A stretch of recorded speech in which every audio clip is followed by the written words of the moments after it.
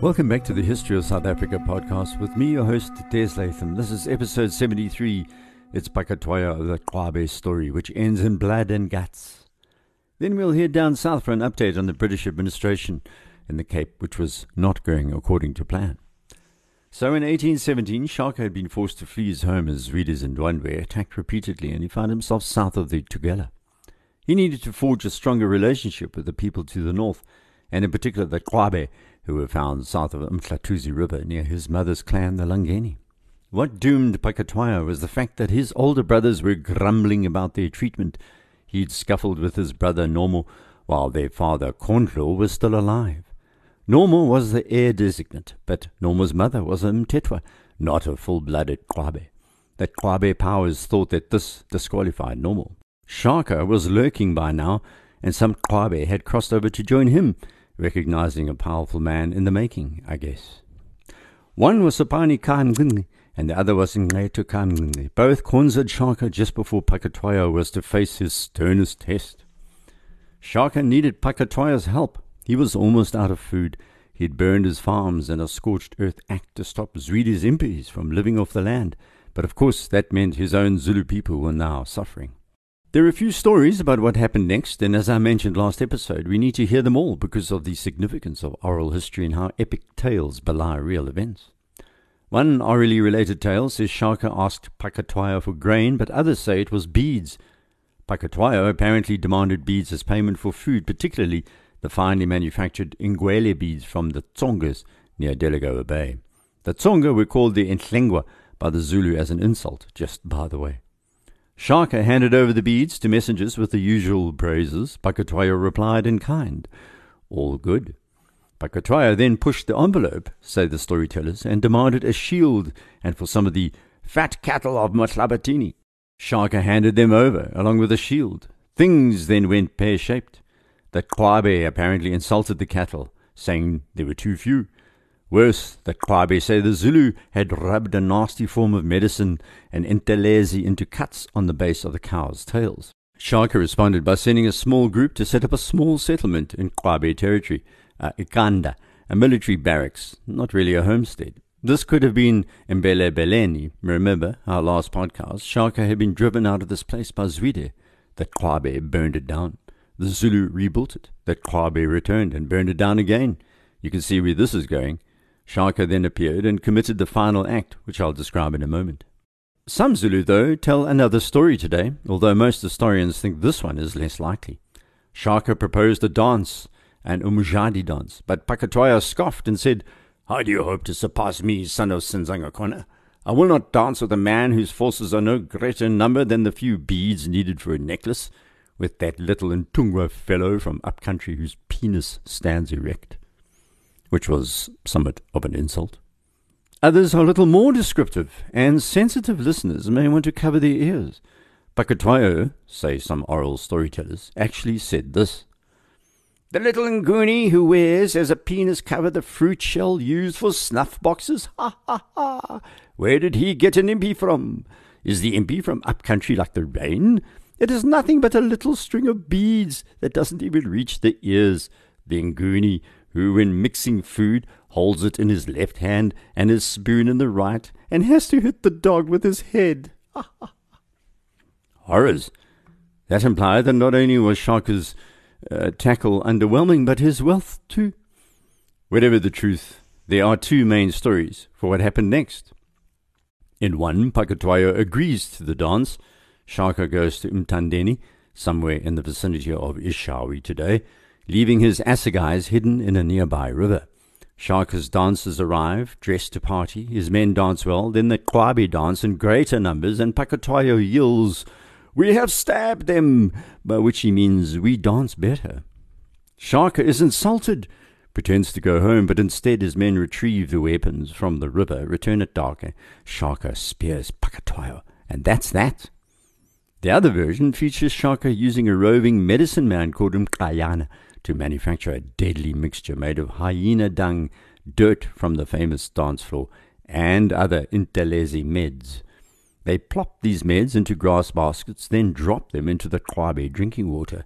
Shaka's impi duly pitches up, the Kwabe men mess themselves in fear because the meds are working and Pakatoyo dies of shock.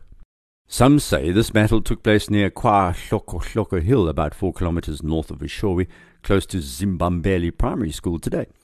Either way, Pakatoyo was now dead, and that Kwabe conquered Shaka.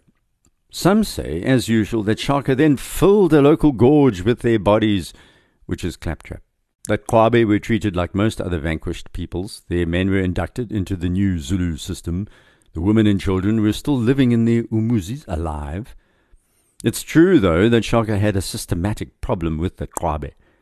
They had leadership disputes that predated Pakatoyo's death. Standing, at least metaphorically, nearby was his friend Dingiswayo of the Mtetwa, the real power in the region, apart from Zwide. A struggle ensued, and according to Dan Wiley in his book Myth of Iron, this part of Shaka's story is much better documented than these other stories. Pakatoyo's grumbling older brother, Godolozi, thought it an ideal moment to shake things up. He was joined by other brothers, Godide and Vukubulwayo, as they headed off to Zwide of the Ndwandwe to conjure him. As is often the case, the issue that apparently caused this, the main issue, was the taking of brides and a disagreement. Just to add a faint whiff of confusion, a man named Ngqeto, who was a member of the senior house of the Kwabe, popped up to argue that he in fact was the true ruler of the people. You can imagine Shaka trying to sort out what was what and who was whom.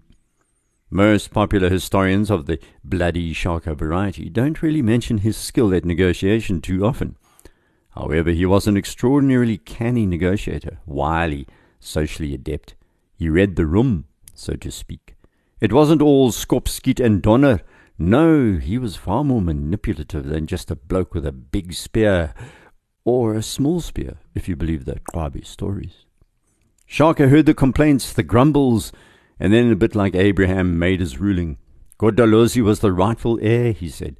The brothers that sought support from Zwide got short shrift, because Zwide had eventually sent the brothers of Pakatoyo packing by pointing out that they didn't know who had the right to rule themselves.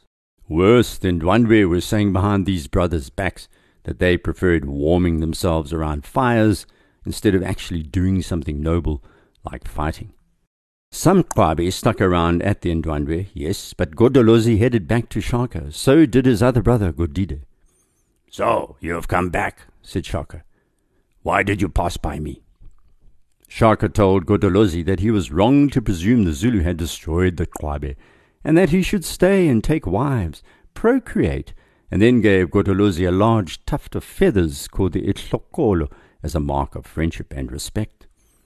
Sadly for Godolozi, as much as he may have delighted at first in the happiness of procreation, Shaka killed him. But the Zulus say only because Godolozi was a bully and took more pleasure in killing off his opponents amongst the Kwabe than actually procreating. Eventually, Ngqeto was appointed as Kwabe regent by Shaka. We'll come back to Ngqeto, Shaka, Zwide and Dingiswayo later. Right now, we need to swing back to the Cape. We left off in 1812, with the British governor Sir John Cradock having used the Boers to great effect in subduing the Albany Amaxhosa. He had named the new town of Grahamstown after his military steamroller, Lieutenant Colonel John Graham. Both men had happily sent the Trek Boers as their shock troops to rid the Albany thickets of the Amaxhosa and rebellious Khoikhoi. Jacob Kahler, the Uitenhage Landros, had taken to appreciating the Boers' hard life and had changed his view from calling them a set of vagabonds and murderers to embracing their worldview. That was mainly because he had become a farmer himself, owning a vast acreage in the Albany region. Graham had also changed his tune. He had called the Boers the most ignorant of peasants, but after they had helped him empty the Albany thickets of the Amaxhosa, they were commended for their cheerfulness and alacrity. "Ah, finer fellows there cannot be," he gushed further. "The African Boer is by no means deficient in point of intellect and possesses many good qualities." Somewhat sanctimonious, perhaps, but at least he was no longer taking the European view about everything African, i.e., all savage and degenerate. Ironic, then, that the Boers did not respond in kind. By now, they'd watched the British flip-flop all over the country like half-dead trout, and had learned to take whatever London or Liverpool was offering with a large pinch of Indian Ocean salt. By this time, the brilliant botanist William Burchell began trekking around the Sneeuwberg in 1812, and the Boers were responding with a hateful refusal to offer hospitality, virtually unheard of before this. Belligerent suspicion greeted Burchell's arrival in a country that was unhappy that he had Khoi guides. As he approached Graaf Reinet, the Boers there armed themselves, and rumours spread once more that the British were going to press gang them into maritime service as cheap sailors, using the Khoi and mixed blood soldiers of the Cape Regiment as their vehicle of change. By now, the Trek Boers were paranoid about the Khoi, and even more so about the British.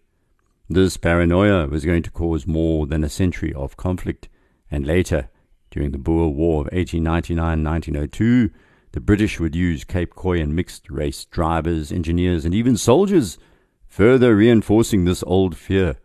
That's for later. Right now, Sir John Cradock had another surprise for the Trek Boers. He wanted a new rule of law and a new currency. The old Dutch VOC paper and coin was still in circulation, but was devalued against the sterling. Dutch was the language of business, and the English wanted English. Graham began to dream up a wonderful future where the rolling landscape of the Albany region, the Eastern Cape, was full of new settlers. He wanted to concentrate the new settlers into villages instead of the Trek Boers' scattered farms. He wanted European civilization to take root. "All this must be the work of time," he wrote in 1812, "but the sooner we begin the task, the better." The Dutch system included the old Dutch East India Company practice of handing out loan farms, as you know. This system meant claimants could make an application for a farm, which they had measured, by simply riding out in all directions from a certain point for at least 6 hours. The entire system discouraged settlements or villages, or indeed proper farming. Graham believed that the loan farms had encouraged the Boers to extend the colony too rapidly beyond governable limits, and that their thin distribution over vast areas made them vulnerable to both San and Xhosa raids. He was right, of course, but identifying an illness is very different from treating it. It also made the Boers more independent and fractious, with a contempt for authority. The British loved order and authority, so naturally the loan farm system had to be changed. Many frontier Boers didn't even bother registering the loan farms. They just moved onto the land and laid claim verbally. Or they just chased out the Khoi or the amaXhosa already on the land, then claimed they'd done so because they were Christians, and the defeated were heathens. Governor Cradock announced that the informal acquisition was a profane waste of land. By 1813, he began a process to halt loan farming expansion. This system was going to be abandoned. Cradock said the land was the colony's main resource and should not be wasted on spendthrift Boers who looked like squatters. The Boers paid very little, if any, rent, and Cradock wanted them to become landowners in the European sense. Then they'd pay rent, and he could hire more bureaucrats to run the whole system. It's an old government trick. Create a new system to create new jobs for your friends, your people. Could we say, deploy your cadres? He wanted the Boers to stick to their farms instead of drifting about towards new horizons, and he wanted them to develop this land. So instead of the loan farm system, he introduced something called perpetual quit rent. New land grants were hereditary, so the owners could sell them, providing increased security of tenure. Any farmer who spent time and money on developing their land would get their money back, plus profit, on its sale. Farms were to be properly mapped, and beacons planted in the soil, and rents were adjusted according to size and quality of land. This meant rent immediately went up, all in the name of development, an ancient concept rooted in a more modern British banking system of profit and loss. While Cradock swanned around his Cape Town residence, blinking in the African light, talking up this wonderful idea, the Boers reacted with utter shock. 200 years of history on the land brushed away with the stroke of an English quill. This economic and financial revolution alarmed the Trek Boers, who at the same time were facing the circuit courts I mentioned a few podcasts ago. That's where their own servants and slaves were supposedly now able to go to court when they were abused. 2 fundamental freedoms had been eviscerated: the right to move around the land and the right to treat and beat their own Khoi servants as they pleased. while the landed Boer gentry of the Western Cape, the Swellendam and Stellenbosch folks, shook their heads and muttered at church. The frontier Boers exploded in fury.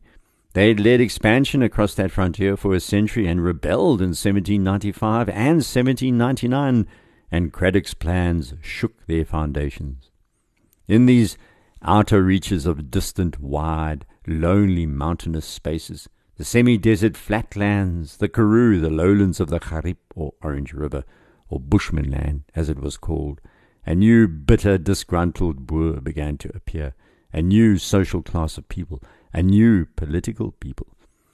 These Boers had felt the hardship of frontier wars, sand raids. They saw this region as rough, unwanted land, with its waterless plains, a poverty of wealth which turned into a treasure of experience, a trove of fireside tales. Martinus Prinsloo was to emerge as a hero of these firesides. After all, he'd already shouted to a Dutch East India Company official in 1795 that he should come to Agterbrankies Hoogte to see how our women and children must dig for roots to get food, like the San and the Khoi. Most of these distant frontier Trekboers had never paid their rent on time because they had no money.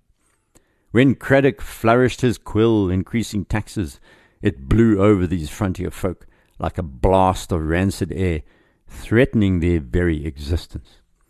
Craddock had not thought this through. And so, folks, 1813 was an explosive year in Southern African history. Men whose own sons, by mixed-blood wives, by Khoi women, would now be in a superior position to the Boers. Their grandfathers' lackadaisical approach to human rights were no more.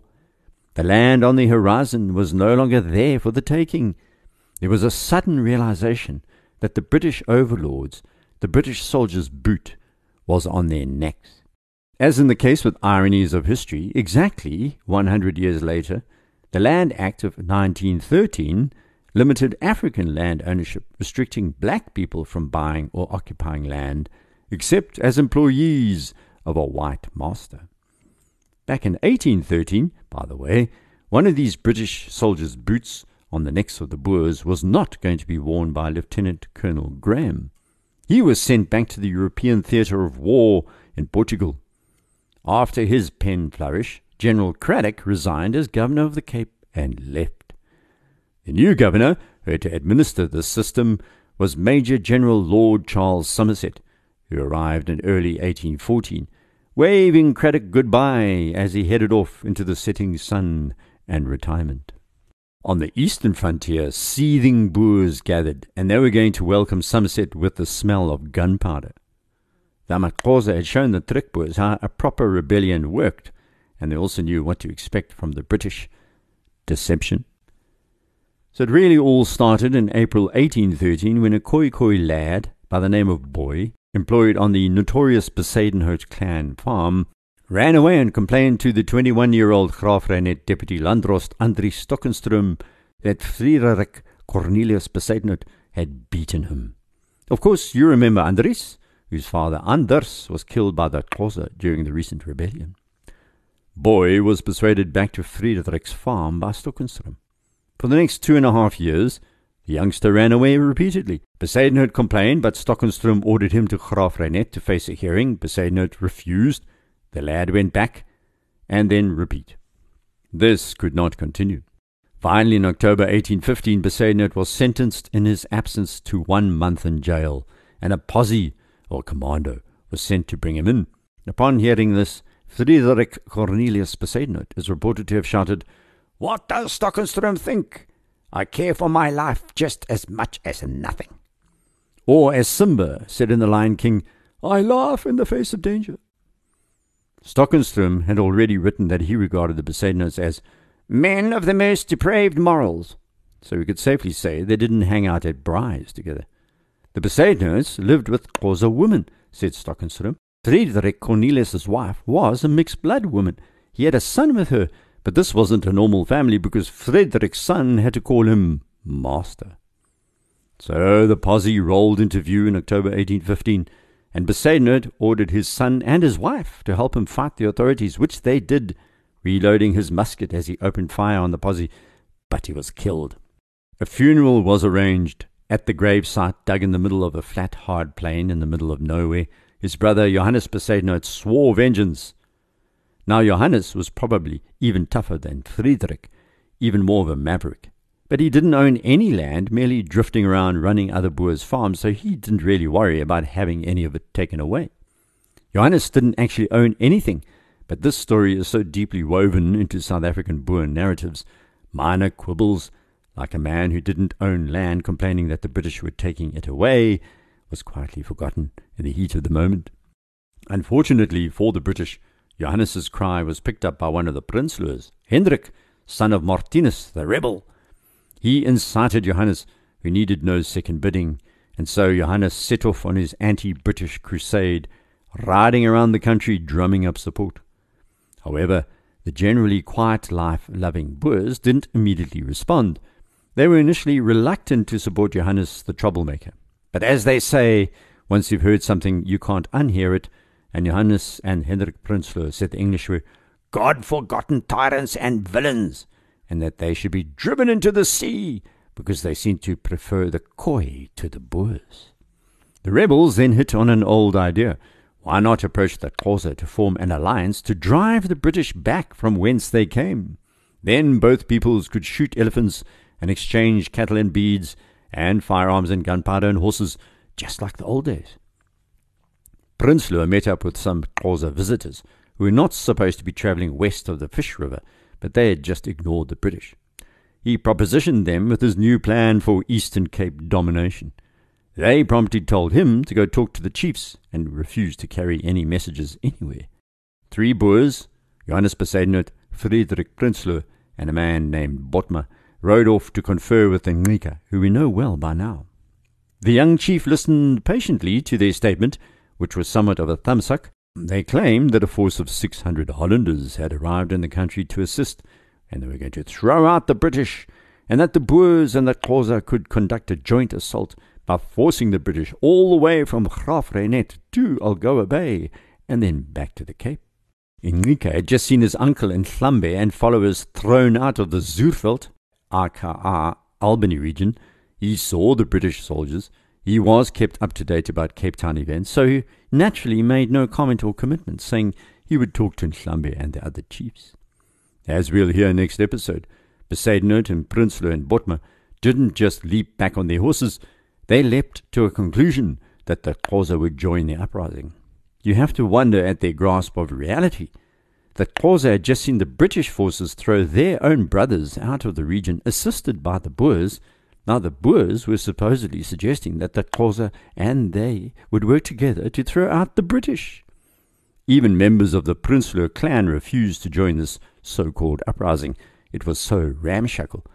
Although, as you'll hear next episode, Johannes Besaidnout's personal threats did convince many to sign up. Hark! What is that sound? It appears to be the hammering of nails into a coffin, or perhaps the sound of a gallows being constructed. With that, we end for this episode. Next, you'll hear what happens to Prinsloo and Besaidnout, and it's their fate upon which the foundation of an emergent Boer Afrikaner nationalism was built. It's called Slagters Nek. Please rate the podcast on iTunes if you have the time. It helps make the series more visible. If you have any comments or want to contact me, you can use the website desmondlatham.blog or desmondlatham.com. I'm also on Twitter. You can direct message me there at Des Latham. Until next, tot ziens.